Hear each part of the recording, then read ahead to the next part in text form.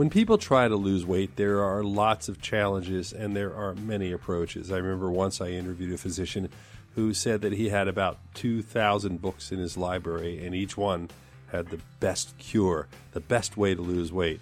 Obviously, there's not one answer, and there are not 2,000 answers, but there are certain things we should have that are consistent as we approach this. I'm Dr. Brian McDonough, and welcome to Primary Care Today on ReachMD.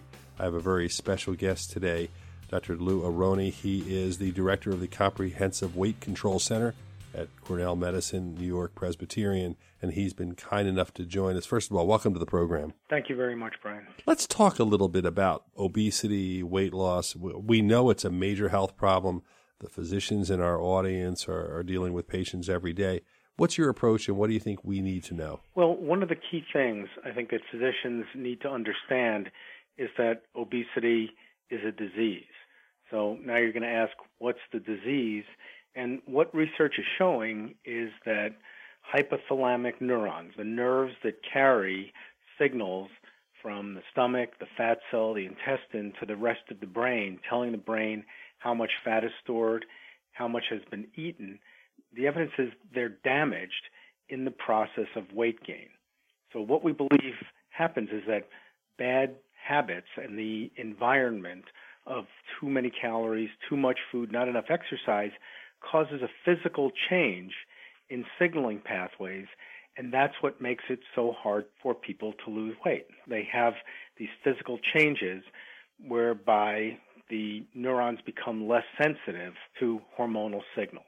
And so when you look at how you can approach this, in the past we've used reducing calorie intake and increasing energy expenditure. But that hasn't been completely successful. If it were, I would not have this job. I love telling people that if all those diet books worked, we would not have the Comprehensive Weight Control Center at Weill Cornell. And so something more is going on, and that something is a shift in the set point. How do we manage it?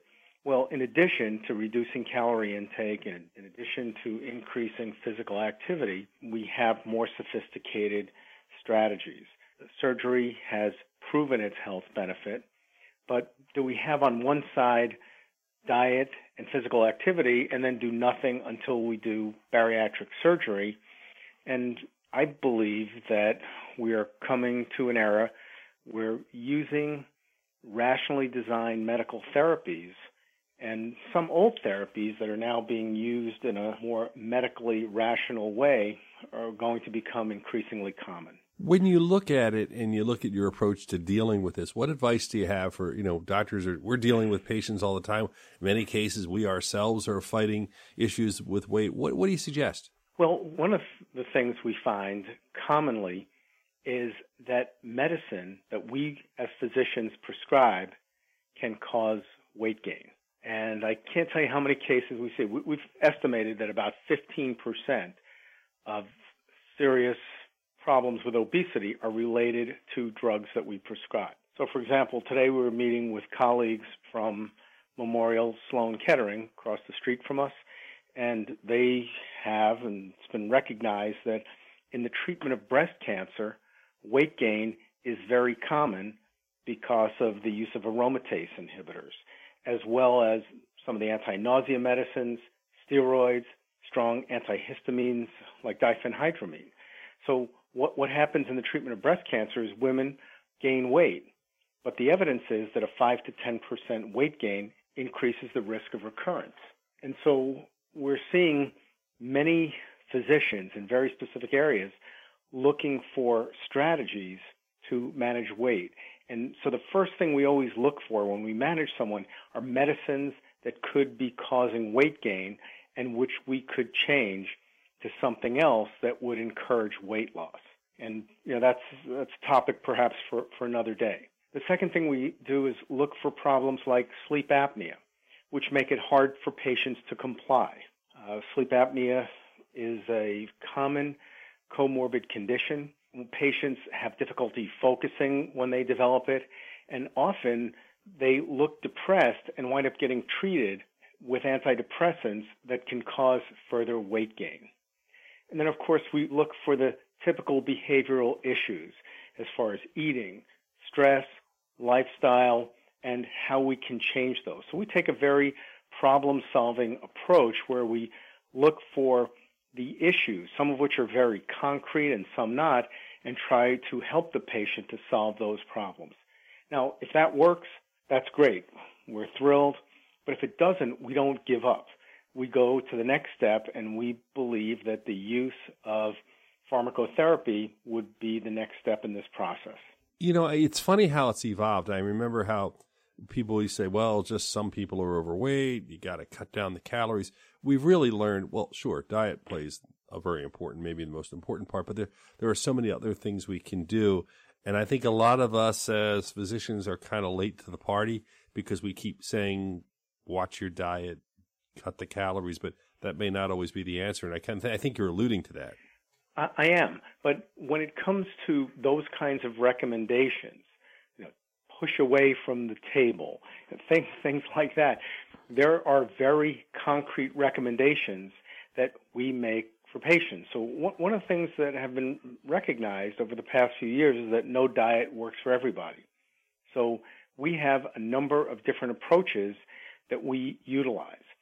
For most of our patients, but certainly not all, a lower carbohydrate or low glycemic diet seems to be quite effective. It allows people to reduce their calorie intake by changing the macronutrient composition of their diet. Other people, on the other hand, like to count calories. So they can eat virtually anything, but they count the exact number of calories. Two new techniques are intermittent fasting. One technique is where someone cuts their calorie intake to 800 calories or even less 2 days per week. That's been shown to be as effective as dieting every single day. And then time-restricted fasting, where you eat for a period of 8 hours a day or 12 hours a day and then don't eat for the other 16 to 12 hours. That, too, has been shown to be effective. So we don't just give vague advice. We give very specific advice, which we kind of negotiate with the patient to see what they can do in their lifestyle. Can you do it?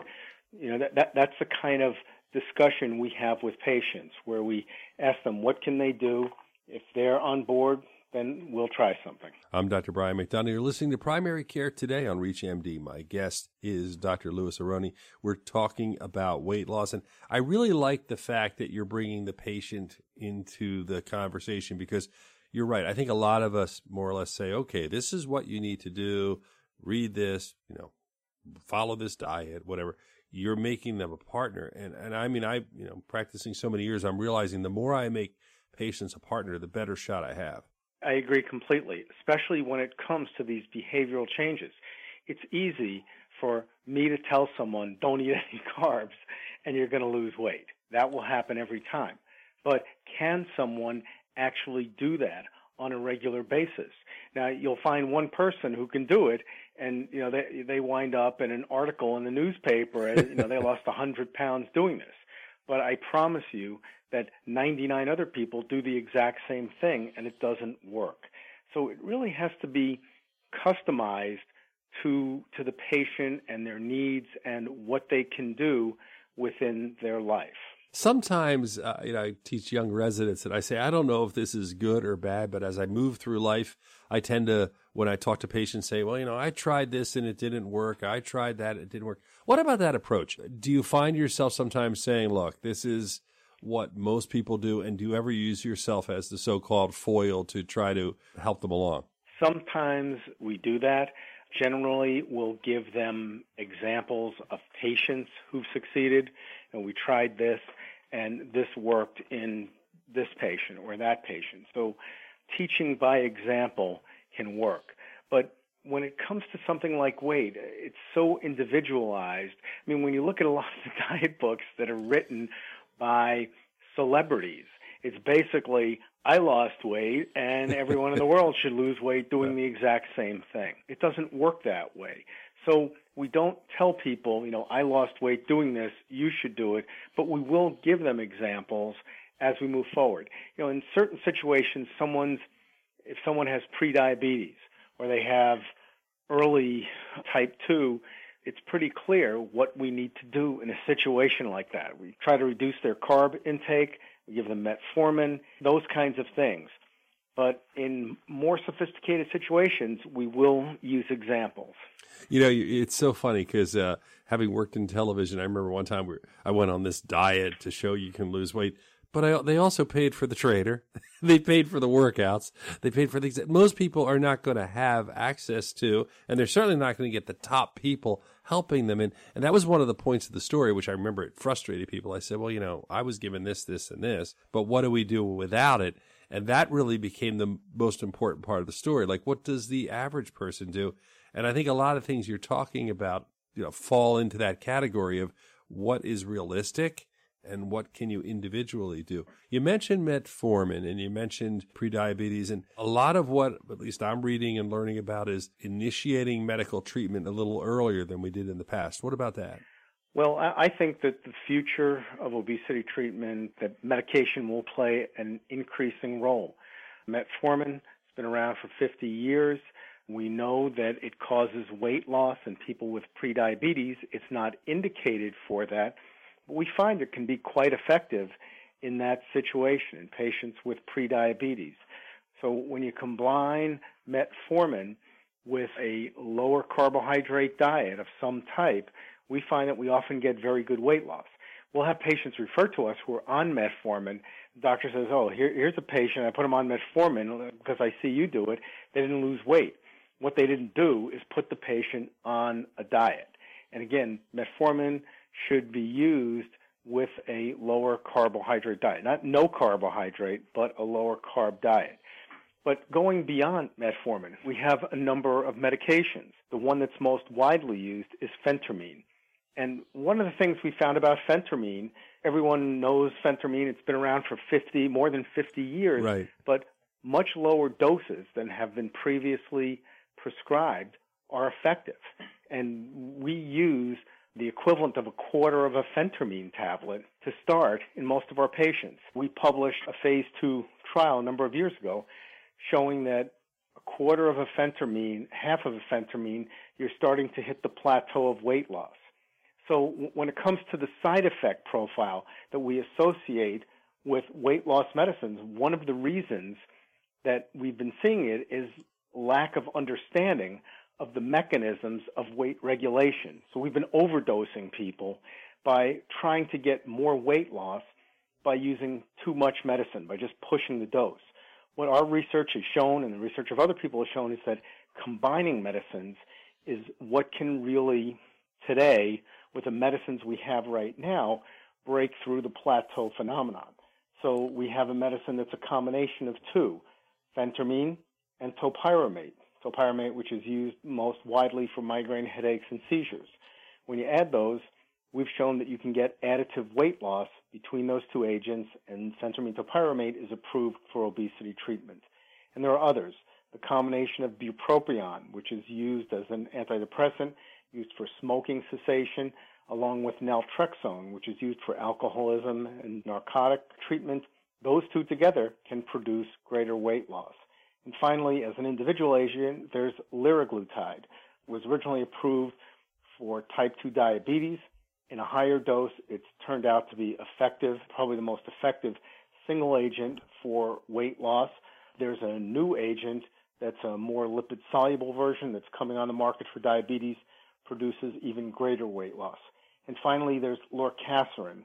Lorcaserin is a serotonin agonist that produces significant weight loss, very few side effects, very well tolerated. Just had an outcome study which came out today, the results of which we first heard about today, showing no increase in risk, and we hope that with further analysis we'll see a decrease in risk in people who lose weight. If you look at some of the agents that we're studying now, we're seeing significantly greater weight loss than even these. We're seeing 10, 15, even the potential for 20% weight loss in agents that are currently in development. Dr. Louis Aronne, I want to thank you for joining us. I have to tell you, I had the opportunity with a colleague of mine to give a lecture at the American Academy of Family Physicians conference on obesity. Spent months on it. We got a 1-hour lecture.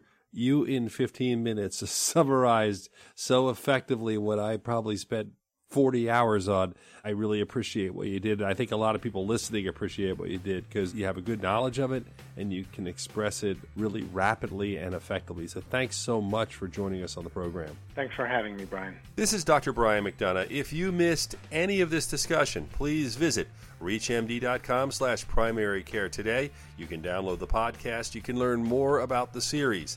Thank you for listening and being a part of the knowledge.